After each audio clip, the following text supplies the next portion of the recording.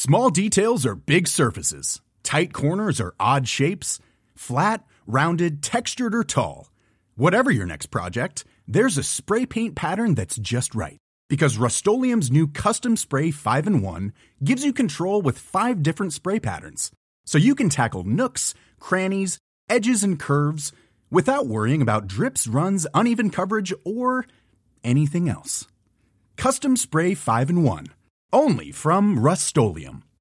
When you make decisions for your company, you look for the no-brainers. And if you have a lot of mailing to do, Stamps.com is the ultimate no-brainer. It streamlines your processes to make your business more efficient, which makes you less busy. Mail checks, invoices, legal documents, and everything you need to keep your business running with Stamps.com. Seamlessly connect with every major marketplace and shopping cart. Schedule package pickups and see your cheapest and fastest shipping options from different carriers. With rates up to 89% off USPS and UPS rates. And with the Stamps.com mobile app, you can take care of mailing and shipping wherever you are. Make the same no-brainer decision as over 1 million other businesses with Stamps.com. Sign up with code PROGRAM for a 4-week trial, plus free postage and a free digital scale. No long-term commitments or contracts. That's Stamps.com. Code PROGRAM. Are you ready for truly hydrated skin? Meet Hyaluronic Body Serum, a breakthrough in body care from Osea. It's clinically proven to instantly increase hydration by 161%. Their lightweight, fast-absorbing serum delivers 24 hours of nonstop hydration for silky smooth skin without the sticky afterfeel. Osea's latest innovation combines the magic of their best-selling Hyaluronic Sea Serum with a new formula that's good for the whole body and 5 types of hyaluronic acid to target every layer of the skin. Osea is a women-founded, women-led brand that's been crafting seaweed-powered products for nearly 30 years. The best part? Everything Osea makes is clean, vegan, cruelty-free, and climate-neutral certified, so you never have to choose between your values and your best skin. Treat your skin to clean, vegan skincare from Osea. Get 10% off your first order site-wide with code SUMMER at OseaMalibu.com. That's OSEA Malibu.com, code SUMMER.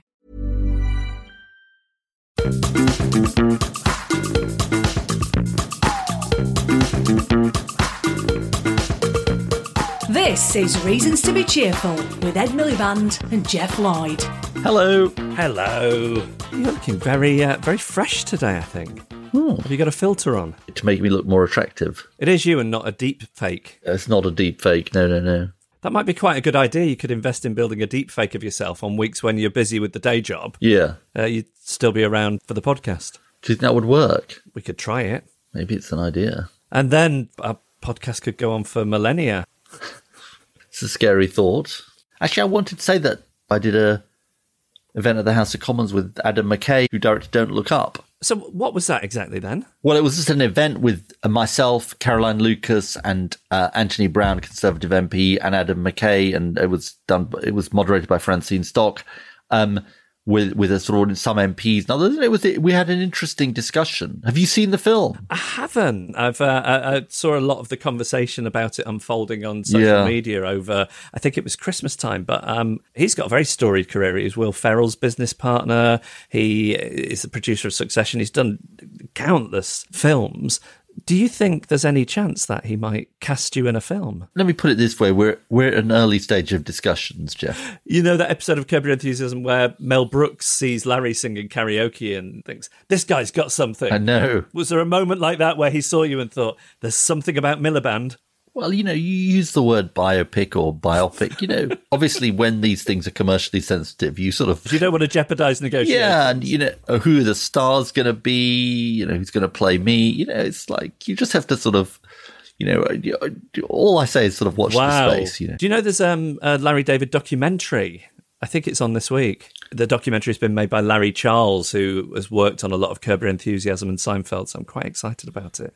Did he do Cheers, Larry Charles? Possibly. He's a veteran American comedy director. He looks a bit like one of ZZ Top. He's got a very long beard. Do you remember Cheers? Oh, yeah. I loved Cheers, yeah. I remember I was living in the United States when I was 12 when Cheers first came out. And it was set in Boston, so you had that connection. It was, exactly. I was quite obsessed with it for a time. Who was your favourite character? Sam Mayday Malone. I mean, I don't know. I think... Did you ever graduate onto Frasier? Not properly. You didn't fancy some kind of farce about two brainiac brothers? I played the theme from Cheers on the piano for my GCSE music exam. Wow. I don't know what... We could choose anything, and for some reason that's what I chose, accompanied by Susan Wright on clarinet. You're a man of many talents. None of them very well developed. So...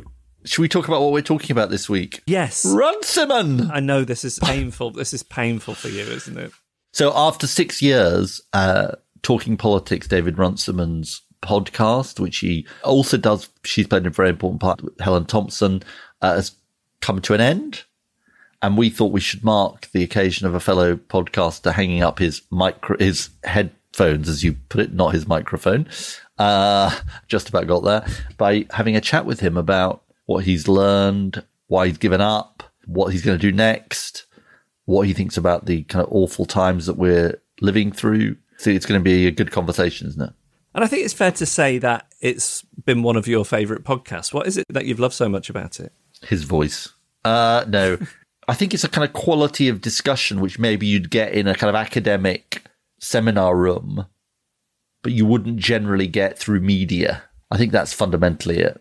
And his silky smooth voice. And his silky smooth voice. And of course, we know from when we interviewed him for our podcast that he is in awe of you. I think the subsequent conversations we've had with him have disavowed him of that. Never meet your heroes. There are a couple of people I can think of that have been on the podcast a few times who I feel like my brain turns to jelly around them. I'm so intimidated by their intellect. I can barely form a sentence, and he is one of them. I don't think that's true. Anyway, this is going to be part of your mourning process. Exactly. What's your reason to be cheerful? Well, before the pandemic, we'd started to get into the habit of going as a family to the pictures. We got back on the horse and went to see The Duke with Jim Broadbent. Ah. And I'd forgotten that it's just a qualitatively different experience than watching it at home. You are too easily distracted at home. You're too ready to press the stop button, whereas in the cinema, you're forced to immerse yourself in something. Do you mean you or one? I mean one, but I specifically mean you, Ed. I think that's true. Are you a sweet or a salty popcorn person? We're not going to have popcorn. We're just going to steal our kids' popcorn. Both sweet and salty. What's your reason to be cheerful? Well, it might not sound like a reason to be cheerful, but I had a disaster of almost Ed proportions on Pancake Day last week. Yeah, I varied Pancake Day slightly. I'm a good pancake maker, but wouldn't make up for it. Well, I've never attempted this before, and I thought I want to make it a magical day for my son.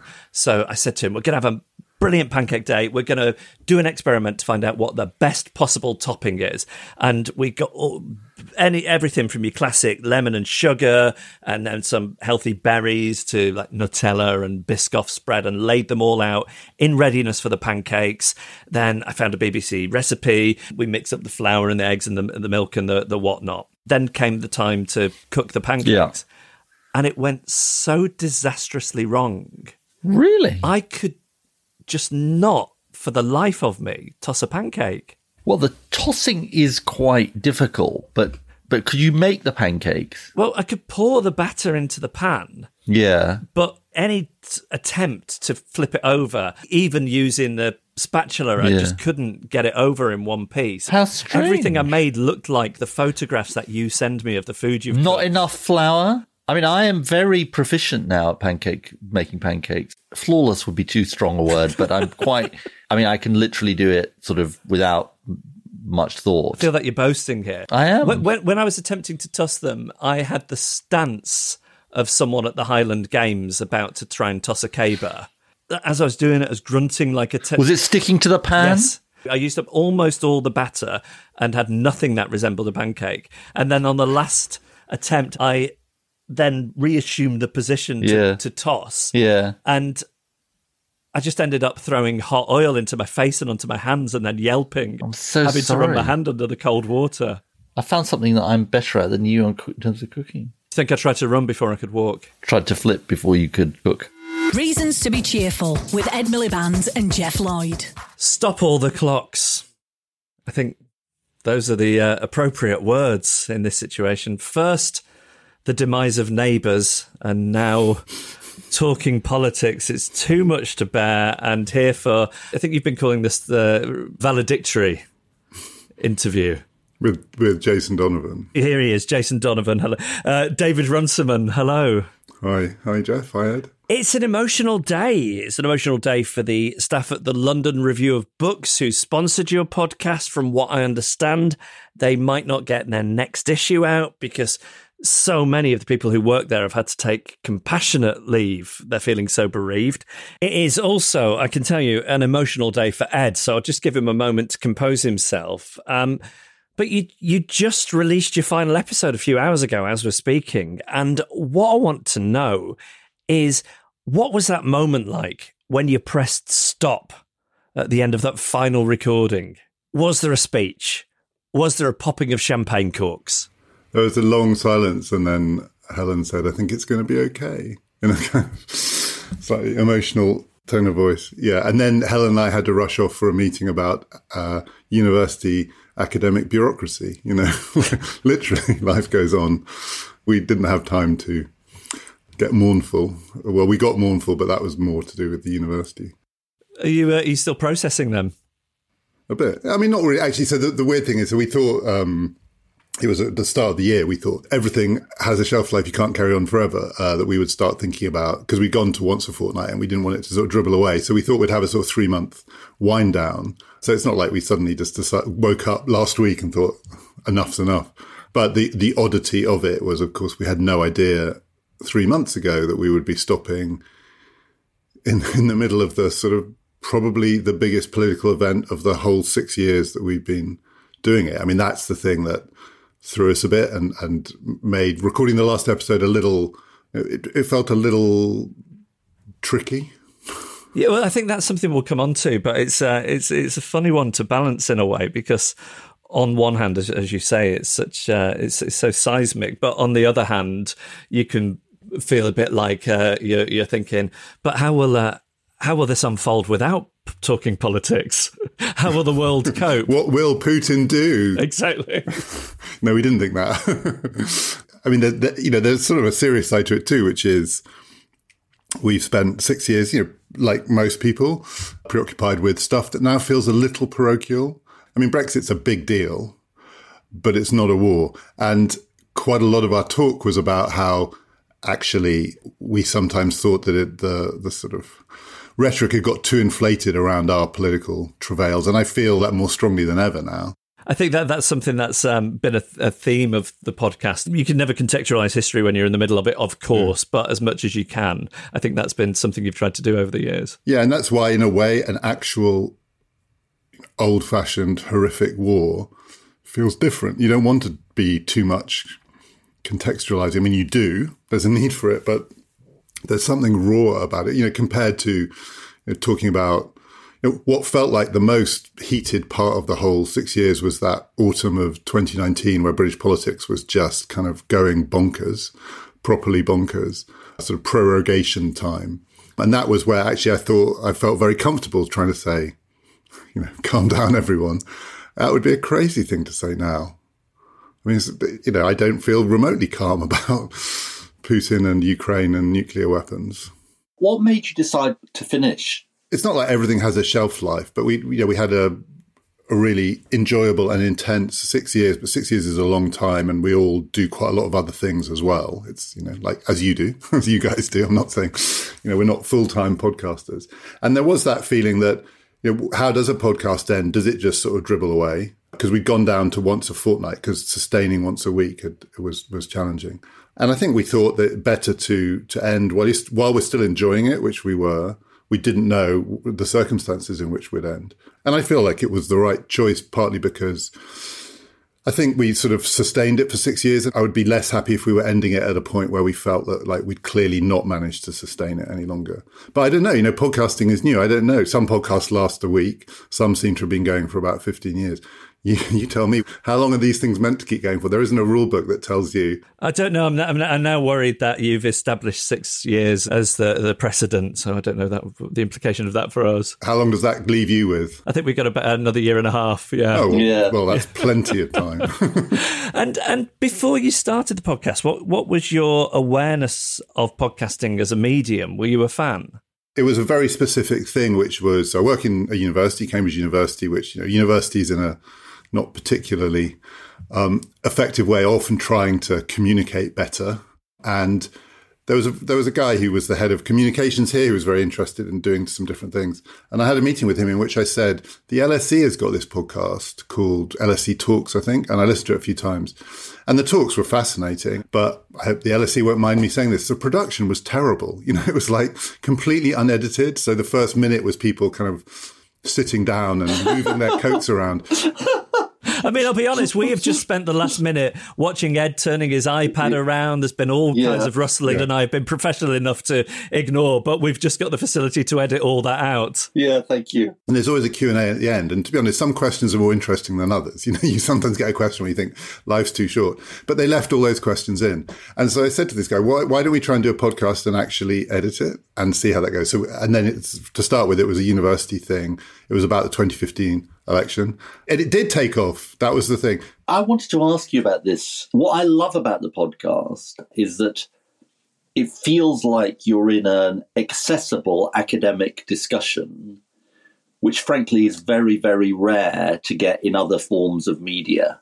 I mean, I hope the discussions aren't particularly academic in the sense that it was more, I work in a politics department and we teach and we do this and that, but we also just chat about politics. It's a group of people who are interested in politics, and the water cooler chats are not academic conversations at all. They're often about what's on telly and this and that, but with people who I always found interesting and always sort of had things to say that I hadn't thought of before. I have to say, particularly Helen Thompson, who has been doing it with me from the beginning. She and I used to talk about politics all the time, and I always just thought, God, I wish more people could hear what she has to say, because it's really, it's compelling, but also it's not what you normally hear.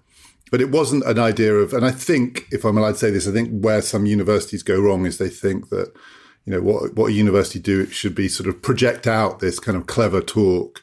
And also, sort of, their role is to be explainers. People are always saying, the BBC is obsessed with this, that we need to be explainers, but we've never tried to explain anything. I mean, and to the extent that people often say, but you didn't say what this acronym meant or that, we just tried to talk. And actually, I think I can speak for myself. I don't particularly like having things explained to me. It always sounds a little bit like you're being told what to think, whereas a chat is just a chat. So I hope it isn't too academic. And people would say, what do you want us to prepare? And sometimes people would come with notes and we'd say, please put your notes in the bin. A lot of podcasts send you these endless lists of questions beforehand. This is what we're going to be talking about. And we would just say to people, look, we want to talk about this, this and this, but we just, if you want to talk about something else, for God's sake, let's talk about the thing that you're interested in. It's a chat. It's a conversation. That was the hope. And I was always pleased that we had a large audience of students and academics who just said, this is the kind of chat that we enjoy. And there were moments when the podcasts have hit notoriety. So I think when you said we should have votes for 6-year-olds, how was that for you? So that one was definitely different from the others. I mean, there have been occasionally it kind of crosses over, and journalists listen to it like they listen to your podcast, and people sometimes. But that one was a bit unusual in that it became, as my son said to me, that the Daily Mail headline could be translated for me as Cambridge academic ties shoelaces together and falls over in public.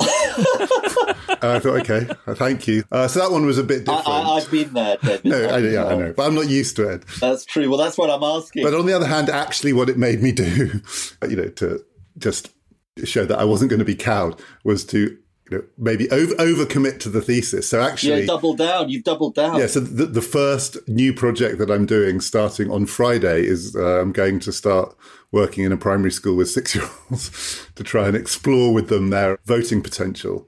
So, the effect of the mild notoriety was I thought, well, screw you. If you think it's so ridiculous, I'm going to do it. So what are you going to do? Tell us about that. Crayons in voting booths. It's a sort of year-long project to work with. Actually, it's 7-year-olds, I think 9-year-olds and 11-year-olds in a primary school in Cambridge. and to see what happens if you don't teach them civics lessons or talk to them about, getting on the school council, but just treated them as though they were adult voters. We're going to try, if it's possible, within the ethical bounds, to talk to them as though they were voters and see how they take it. Who knows? I may come out of it saying, actually, no, I was crackers. It was a terrible idea. But I'm hoping that it'll be fun.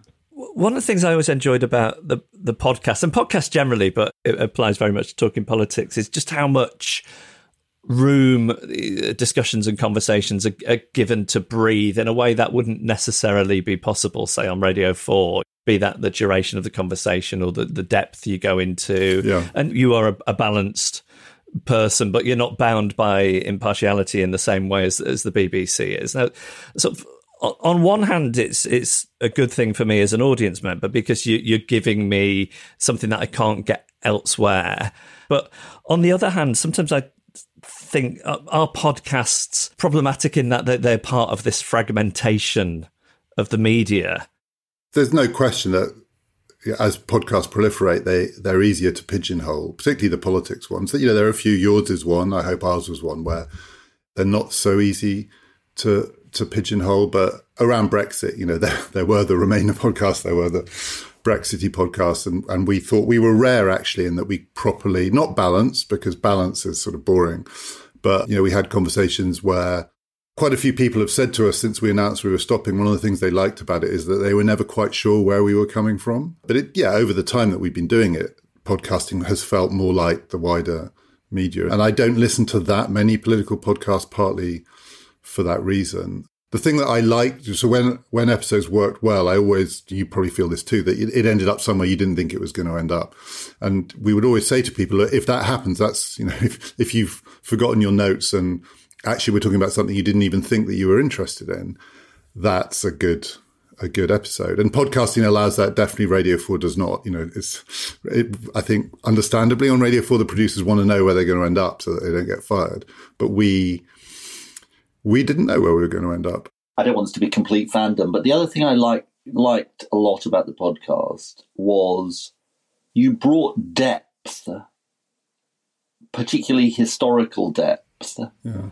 And also, and Jeff and I find this too, politics can be incredibly parochial in Britain. And by talking about what was happening in French politics or German politics or US politics, you gave us something. The fact that it was filling a gap, do you think it says something about the way political debate and discussion is conducted in this country, which is quite often ignorant of historical parallels, quite often without reference to kind of what is happening elsewhere, and it tends to be in quite a sort of navel-gazing way? Yeah, again, it wasn't trying to be, because there's a danger that you can do that in a way that sounds like to people you're saying, we're going to fill in the gaps in your knowledge. So we tried to follow what we were interested in. History was definitely, I'm basically a historian.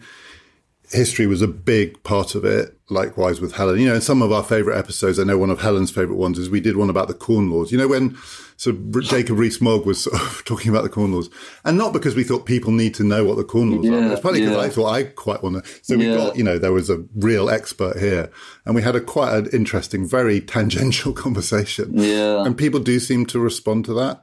The international thing is different in that we do work with people who, really know about Italian politics, French politics, and it can be a bit parochial. The Brexit debate, I thought, was often pretty parochial. One of the things we always tried to say was, it's not just two sides of the Brexit debate in Britain. Like Europeans have a view of this too. And when you say this is going to happen and that's going to happen, it's not just because they're going to do what we think they're going to do. And they have their own politics and all of that. But we were also conscious that even, though I suspect we roamed wider than some, there are huge areas of the world we never really got to grips with China. We tried to do China and Hong Kong and stuff. Never have done enough about Latin America or Africa. Sometimes I thought even though we were more international, we were still very, US, UK based. But it's hard. I mean, it would be one of the things that in future it would be nice to think there was a possibility of, particularly, now really to understand Russian politics. We never did that. Initially, when it was called Election, I had this brilliant idea that what we should do after the 2015 election was do elections around the world. And because we could find experts to talk about them. And we did the Ugandan election, I think. But I had no idea what I was talking about. I was completely clueless, and I can honestly say it didn't really work. So we've never quite strayed. We were going to do the Peruvian election, at which point Helen told me to pull myself together. And I said, I don't want to say that we were this sort of super internationalized thing, but we live in a very internationalized town full of people passing through. And the other thing is just to grab people passing through. So the very first person we had on the podcast when it was Talking Politics was Yuval Harari, who, frankly, you couldn't get now for love or money, I don't think. Yeah. It was because he was in Cambridge and we kind of grabbed him. And you couldn't, I don't think we could do that if we were in a different town. Small details are big surfaces. Tight corners are odd shapes. Flat, rounded, textured, or tall. Whatever your next project, there's a spray paint pattern that's just right. Because Rust-Oleum's new Custom Spray 5-in-1 gives you control with 5 different spray patterns. So you can tackle nooks, crannies, edges, and curves without worrying about drips, runs, uneven coverage, or anything else. Custom Spray 5-in-1. Only from Rust-Oleum.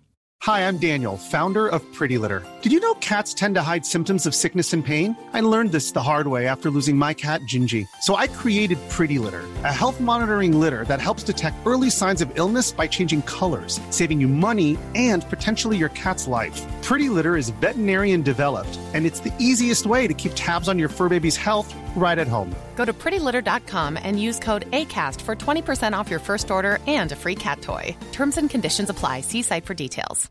When you make decisions for your company, you look for the no-brainers. And if you have a lot of mailing to do, Stamps.com is the ultimate no-brainer. It streamlines your processes to make your business more efficient, which makes you less busy. Mail checks, invoices, legal documents, and everything you need to keep your business running with Stamps.com.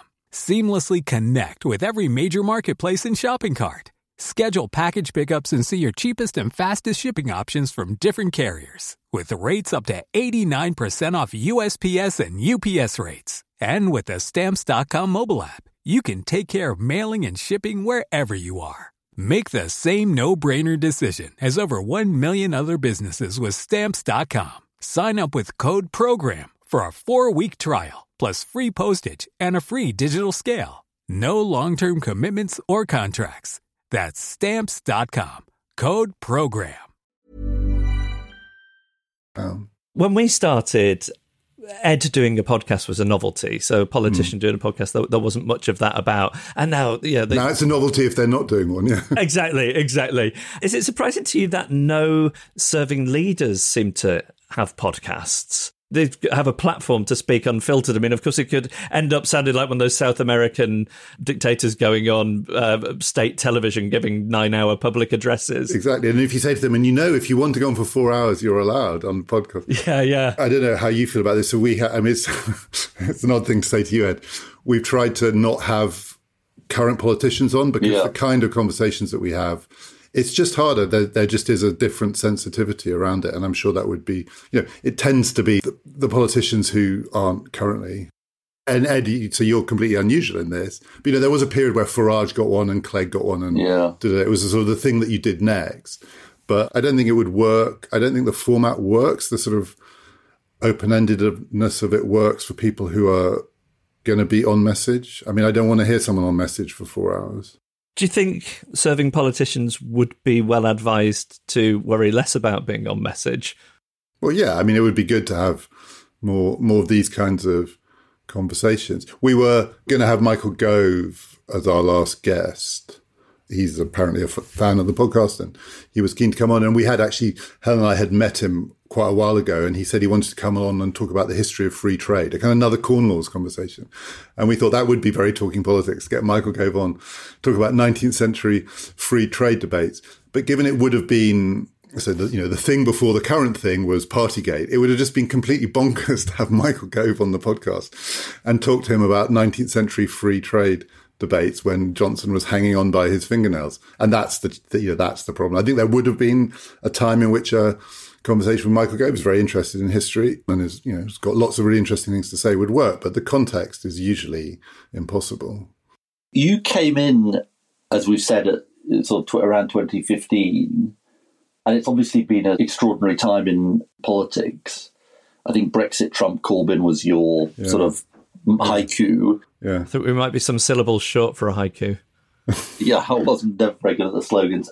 Before we get to Russia, Ukraine, what do you learn from having done this for 6 years about all of these forces of sort of instability and change? I mean, I some people say, "Oh, Ed Miliband, 2015, it was a simpler time." Da da da da da. It's just a slightly kind of cliche. But how do you look back on this period? I think you were talking on your last one about. Yeah, we were. Was it a particular moment of history and so on? Just say a bit about that. Yeah, and I think in some ways it was, and maybe we'll come on to Ukraine. We tried to say that there's another way of thinking about it, sort of bracketed by Crimea to now, this thing that happened in between. And a lot of it was tumultuous. And I said on our last episode, I still remember, the bit for me, I don't think they're the same. I don't think these things can all be sort of put into one basket. Trump, for me, was a different kind of thing. The election of Trump made my head explode. Donald Trump was president of the United States for 4 years. I still find it kind of surprising that that's an actual historical fact. Well, didn't you say it was the democracy's midlife crisis and Donald Trump was buying a motorbike? And I did say often they did just leave it in the garage and never ride it because it's too scary. And sometimes they do ride it and they crash it. Yeah, but there were some moments where you think, wow, we really are going off the deep end. But on the whole, I think what we experienced, particularly in the middle of these things, was if you try and take that slightly wider perspective, you get a sense that a lot of this is more contingent than it looks. There were moments in the last 6 years where people said there's this kind of coming together of forces, and there's a sort of direction of travel here, either literally off the cliff into fascism, or some promised land that if we could just elect this guy, I won't say which guy it is, nirvana will be here. And we wanted to pull it apart a bit. So partly pull it apart, these aren't the same things, and then partly connect it to what happened before. The world didn't change in 2007-8 with the crash. It didn't change with Brexit and Trump. These things are explained by what happened before. Having said all that, I do think that period, particularly of surprising election results, the night after night at 3 a.m. of thinking, what just happened? 55, so I've seen a lot of elections. I've been interested in politics my adult life. The last 6 years, definitely different. Definitely a different kind of experience of surprise and a sense of both possibility but also fear.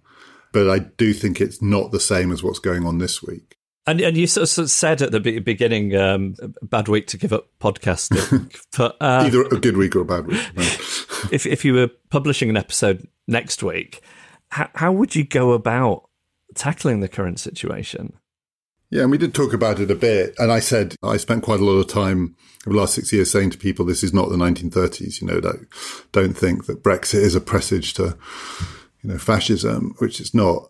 But this is the 1930s. And so there is a sense in which, we've collided. These sort of historical deep forces are in collision in a way that, again, we talked about it, is sort of more familiar from our childhoods. And it's, Trump as United States, there was nothing from my childhood. Helen used to say that she remembered people complaining about Reagan, like they've elected a movie actor. Fine, but Reagan was a professional politician, and Reagan was actually in many ways a pretty sound president in some respect. And Trump is just a completely different thing. There's no parallel for that. Whereas in a way, this is all too horribly familiar. And also, I think that people have been too doom-mongery about things in the past, but again, it makes me feel like I'm 11 again. Like there's a doom-mongery aspect to this, which reminds me of the fears I used to have as a child. So I think it would be a real challenge, actually. I'm not sure how we would do it. And no one knows how long this is going to last. So my 13-year-old son said to me, how many days do you think it will be before the main story is not Russia-Ukraine? And I remember after 9/11 having that thought, and I think it was 3.5 months before the main story on the BBC website or something was not a 9/11 story. This is more like that than it is like the election of Donald Trump. And you said something intriguing to me on the podcast, the final podcast. You said you spent a lot of time during Brexit Trump saying this is not the 1930s. But you then said something about how, you looking back on that, you felt what exactly? There was a real, particularly when Brexit then led to Trump, there was a real sort of, this is the dominoes falling, like sort of 36, 37, 38. And I thought that was the wrong analogy. I read a book about it, sort of trying to say that 21st century politics, if it goes wrong, will go wrong in very different ways.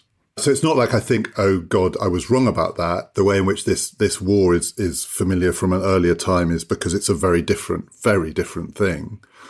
But it was more that, I did get wrapped up in that end of democracy debate, which was in its way quite parochial, actually. It was very US-centric and very focused on internal challenges to democratic politics, which may or may not be manageable. But while we were doing that, the world was still turning. And you could say almost that's the connection here, that there was an inwardness to Western politics over the last sort of 5 or 6 years. How are we going to hold ourselves together? And while we were doing that, the rest of the world was moving on. And so though we tried to sort of get a sense of perspective, I still feel we probably spent too much time talking about things that, with hindsight, were not the central story. And I distinguish myself from Helen here, and not in a good way, in that I don't think Helen ever lost sight of that. I mean, the great thing about doing this podcast with Helen Thompson, and she's just written a book which sort of tries to pull this together, is I don't know anyone else who is better at pulling together really disparate strands of history and energy and oil and, ideology to make you feel that there's a deeper story at work here. I'm not so good at that. And I think I got caught up more than she did in some of it wasn't froth at all, but some of the inwardness of Western politics in the last 5 or 6 years. And everyone has said this, it's a cliche, but there's been a kind of awakening aspect to this, which is we're really being forced to look out. I wondered if we could pick a few events that have occurred during Talking Politics 6 years, and you could just give us an off-the-cuff reflection on the significance away from the heat of the moment. Okay. So let's start with, say, the Cambridge Analytica investigations. I think I always felt that it was overblown. And one of the themes of the podcast was, we talked a lot, particularly with John Norton, who's a very experienced commentator on these things, about the impact of technology on politics. And the impact of technology on politics is not Cambridge Analytica. It's not Russians stealing elections. It's a much, much more profound thing to do with power and information and, the way that the corporate world has evolved. And I always thought Cambridge Analytica was a red herring.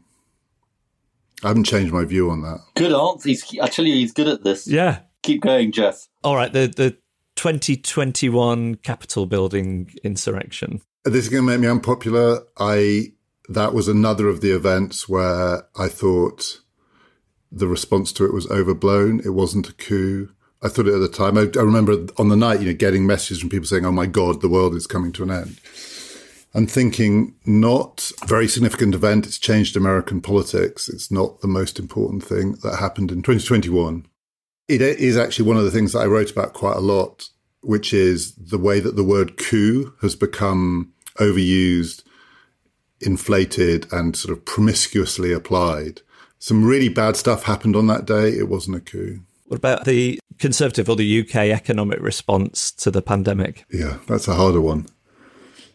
I think that it was probably more nuanced than the partisan take on it would have us believe. It's also can only be understood through internal Conservative Party politics. I mean, Sunak and Johnson and all of that.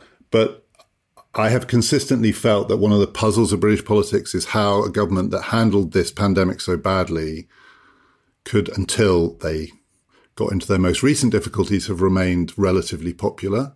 And people kept saying, but look, we're doing this worse than anyone else. And still people seem to like this guy and believe him. And until he totally destroyed his own brand, I thought it was because the government did a reasonably good job of conveying, not that they were doing the best in difficult circumstances, but that they were genuinely conflicted, actually.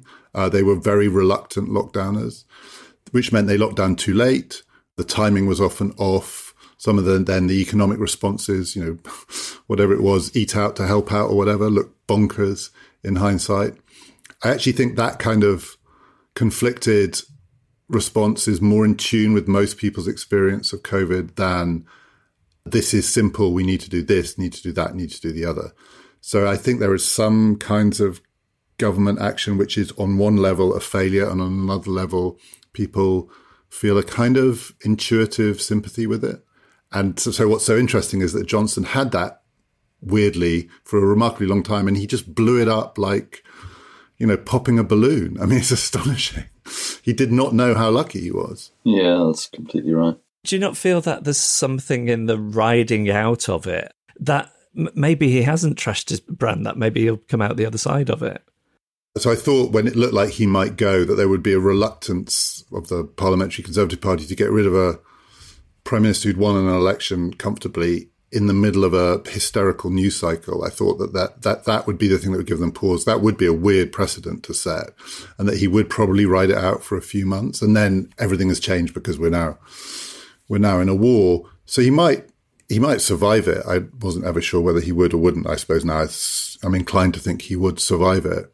But he had this sort of remarkable ability to remain popular while screwing up, which suggests to me that screwing up is not the thing that people mind most. I've always thought the thing that people mind most is absolutely blatant, errant hypocrisy. That's political kryptonite. They don't mind lying. I've sort of talked about this in the past, that I think in politics, lying is overdone as a thing that people object to. But what they hate is the thought that it's one rule for them and one rule for us. And to even risk it, particularly when you've got someone like Cummings, taking snapshots on his phone of your WhatsApp messages, is just, it's not cavalier, it's bonkers. Now, obviously, there's a world in which you don't do the podcast, having had this meeting and having listened to the LSE's podcast. How has it changed you, would you say, doing it? I've definitely learned a lot. I think the way it's changed me is doing it week after week. I have a much deeper sense than I had before of how things connect, because it's a really rare thing to be able to hear people who are smart and fluent try and make their own connections and then, make the connection between all of those. I don't have some overarching theory of it, at the end of it, I don't have a unified field theory of social and political life. It's all chaos and contingency and God knows where we're all heading. But I have much more of a sense than I used to have. And this is, again, a lot of this is thanks to Helen, that things connect in ways that we don't really see when we're looking at what's going on last week, last month, even last year.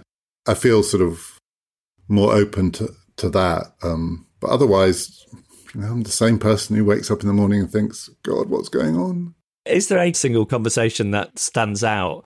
I mean, I remember the one with Yuval Harari right at the beginning. He'd just written Homo Deus, his book about, the end of Homo sapiens. It was a pretty big picture apocalyptic conversation, and it sort of framed it a lot. We've had some pretty interesting conversations with Adam Tooze, who along with Helen is one of those people who can just join the dots. Completely not agree. In a conspiracy theory way. There are people, Piers Corbyn can join the dots, but not in a way that we want to. But there are a few academics and intellectuals who have a kind of breadth of vision that I definitely do not have. And at the end of it, you just think sometimes when he and Helen were talking about how everything connects, I would just think, wow. And then it would finish and I would feel a bit like my mum sometimes does when she listens to the podcast. She said, that was really interesting. I had no idea what they were talking about. And I've had, as the host, I've had that. I've thought, that was definitely, if I could hold on to that, I would be a wiser person. What was it? What was it? What did Adam say? I'm sure the secret to everything was in there, but I think I missed it. God, I'm glad it's not just me that feels that way. And it was the one guest apart from Michael Gove that you tried to land, but it never quite happened. Tried to get J.K. Rowling on. This was a bit before she became such a divisive figure. Actually, I wanted to have her on because I thought she was tweeting very interestingly about Corbyn and Scottish politics, and also I think she's an amazing human being in lots of ways. But you nearly had Cummings on, didn't you? You met him in a coffee shop or something. We did try to, and he said he would come on, but only on condition that we allowed him then to redesign the entire Cambridge educational curriculum. I slightly parody what he said, but not, to be honest, by much. And I think he's still making that offer. Someone showed me he tweeted recently and said he was offering to sort out the university strikes, if people would let him. Maybe you'll come out of podcast retirement if he offers you a sort of one-off. I wrote a slightly disobliging thing about him in The Guardian, so I don't think that's going to happen. Although maybe, I'm sure he rises above all of that if he's listening. But yeah, in a way, we often got to speak to all the people that we wanted to speak to. But I think what's so interesting is we kind of share the same view, I think, which is that we've had some politicians on and they've been good, but the most interesting guests are the people that people would never have heard of. Yeah. I mean, I don't know if you found this. I'd say one of the things that became challenging as we became more successful and got a bigger and bigger audience is that you then get onto so the politicians are one thing, but the sort of book promotion circuit, so publishers want, and people have written completely fascinating books and we really want to talk to them. And because they've written these books, you get to talk to Fukuyama or whoever. But there's a difference between a conversation with someone and a conversation with someone who's got a book out, if you know what I mean. Yeah. And it was, often it worked, but sometimes it didn't. And just trying to kind of get them to have the conversation, which, and often they're on the circuit. So, they'll be in the UK. But some people were, we had some really amazing conversation with Michael Lewis about his books, and partly because he's such a pro, but you sort of felt this is not a book promo thing. It's totally. But not always. And actually one of the things that's a bit of a relief about stopping is the publishers are, I hope, going to leave us alone. You'd have to start paying for books again, though. I know. I've got enough. I've got quite a few to read. And you've spoken a lot about Helen. How do you envisage that relationship in the future then? Because I think when you become a habitual listener of a podcast, you do buy into the chemistry. So do you revert to just being regular colleagues in academia? Is it more akin to an ex-wife? Is it like a band that have broken up or old army buddies? We both agreed that we've done this for long enough. Helen does a lot of, she writes the New Statesman and all sorts of other things. So I don't know, but I'm sure people are going to still want to hear what she has to say. But yeah, we work in the same politics department, and the conversations that preceded this podcast will continue. The water cooler conversations. And part of the problem during the pandemic, I don't know about you, but I think once we moved online, there were fewer surprising conversations because you have to arrange them for a start. I mean, you actually have to arrange them. So you kind of know in advance what they're going to be about. So I hope that we're moving back to people bumping into each other. So what are you going to do with all the time you've got now that you're not doing a podcast on a Wednesday morning? I don't know. I mean, I'm meant to be writing a book. What about the podcasting or even the broadcasting itch, though? Have you secretly had a $100 million offer from Spotify to balance out Joe Rogan? I mean, I'd find it difficult to believe that this experience you've had of being in front of a microphone, you found this thing that you're good at and presumably that's a good love point. That you won't want to do more of it. There's no question I would like to do more of it. When this started, when I had that conversation, I said, look, I'd always love to have my own radio show, and I'm not going to get one unless unless you let me do it. And it's felt a bit like that. I've always loved radio much more than any other medium. Podcasting is different from radio, but radio is still, it's still an extension of radio. Jeff, I've listened to you forever because I've listened to you in all of the different forms. I love pop radio. I'm probably more interested in DJs than is healthy. I love the thought of audio. I've absolutely no desire to do any other medium than audio. That's the way to communicate. That's why podcasting is so great. But I have no idea what the actual thing I would like to do. If the commissioning editors from Radio 4 are listening, I'm sure they will be in touch. But as you said, podcasting is different. There's balance and there's the desire to explain, and it can't just be chat. But yeah, being able to do it as chat and reach an audience. I remember Malcolm Gladwell said on one of his podcasts, he said, if you write books and people like the book that you wrote, when they meet you, they'll shake your hand. And if you do podcasts and people like your podcast, when they meet you, they'll hug and they won't let go. And, there is something about the engagement. I'm sure you know it, that it's different. So you should keep going. Well, thank you so much for joining us, David. And thank you for 6 years of brilliant podcast. And I suppose speaking from my point of view, I think what's really important about it, as I've tried to reflect in this conversation, is that sort of intellectual ideas and thinking doesn't sort of sit in itself, but engages with the sort of world of politics and public life. And that's what I think has been so important about it. So I'm sure you'll carry on doing that. And this is not in any sense a sort of promotional thing, but it is one of the differences between podcasting and radio, which is, there's a big archive now. This stuff is all there. It'll be there forever if people want to listen to it. Including the history of ideas. And people listen to this stuff in schools. But there's also, at some point, I think we want to do this. There's a sort of interesting, I think, historical record. If you pull all the Brexit episodes together, which we probably will do, and just put them into a little package, And we've spent a lot of time talking about the fate of the Union and Scotland and that kind of thing. We've sort of tracked technology's impact on politics. And we're going to try with the archive to pull some of these together into sort of, little packages of connected episodes. And the hope is that will remain of some interest, because whatever happens in the future, it will be, I think, of some interest to hear people trying to grapple with this in real time, but also, give it a sense of perspective. You can always do a comeback, can't you? Well, if we are a band that... don't you think, Jeff? Oh, yeah. As Dominic Cummings famously said, let's get the band back together and ruin the country. Sinatra did quite a lot of farewell tours, didn't he, Jeff? We're like Coldplay. We've announced there's no new material, but, you know. But although in our case, actually, it's true. You've got Wembley on a pencil for New Year's Eve 2029. Thanks, David. Thank you both. Send us your ideas or suggest a guest for a future episode. Email reasons@cheerfulpodcast.com. Find us on Facebook or tweet @cheerfulpodcast. We're in the outro. We are. What does the next few days hold for you? I sort of feel like spring is coming, don't you? The days are lengthening. I mean, I'm spending a lot of time looking at what time the sunset and sunrise is. You feel we're coming out of hibernation a bit, don't you think? You say it feels like spring is coming. I've just had some friends over from Sweden who came to visit London for a few days with their kids on half term. And I felt personally responsible for the weather. It's just been rainy the whole time. You are personally responsible for the weather. Do you have that when you have people visit from another country and the weather's terrible? Do you just feel guilty about it? Like you need to apologise? I'm not sure I do, really. I feel like I apologise for quite a lot, but not the weather. So we've found one thing where you're relatively guilt-free and well-balanced. So. I think so. Well, look, shall we thank David Runciman? It was a pleasure to talk to him. Top banana. Absolutely. Thanks to Emma Corsham, who produces the podcast and gets all our audio sounding nice. Joe Kenyon from Goldfish has provided all the backup and research, and David Runciman wrangling. So thanks to Joe.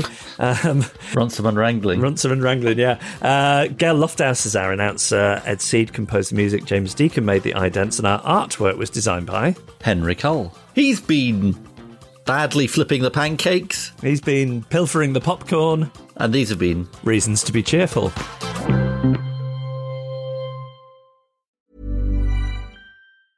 Small details are big surfaces. Tight corners are odd shapes. Flat, rounded, textured, or tall. Whatever your next project, there's a spray paint pattern that's just right. Because Rust-Oleum's new Custom Spray 5-in-1 gives you control with 5 different spray patterns. So you can tackle nooks, crannies, edges, and curves without worrying about drips, runs, uneven coverage, or anything else. Custom Spray 5-in-1. Only from Rust-Oleum. Hey, it's Danny Pellegrino from Everything Iconic. Ready to upgrade your style game without blowing your budget? Check out Quince. They've got all the good stuff, shirts and polos, activewear, and fine leather goods, all at 50 to 80% less than other high-end brands. And the best part? They're all about safe, ethical, and responsible manufacturing. Get that luxury vibe without the luxury price tag. Hit up quince.com/upgrade for free shipping and 365-day returns on your next order. That's quince.com/upgrade. When you make decisions for your company, you look for the no-brainers. If you have a lot of mailing to do, Stamps.com is the ultimate no-brainer. Use the Stamps.com mobile app to mail everything you need to keep your business running with up to 89% off USPS and UPS. Make the same no-brainer decision as over 1 million other businesses with Stamps.com. Use code PROGRAM for a special offer. That's Stamps.com, code PROGRAM.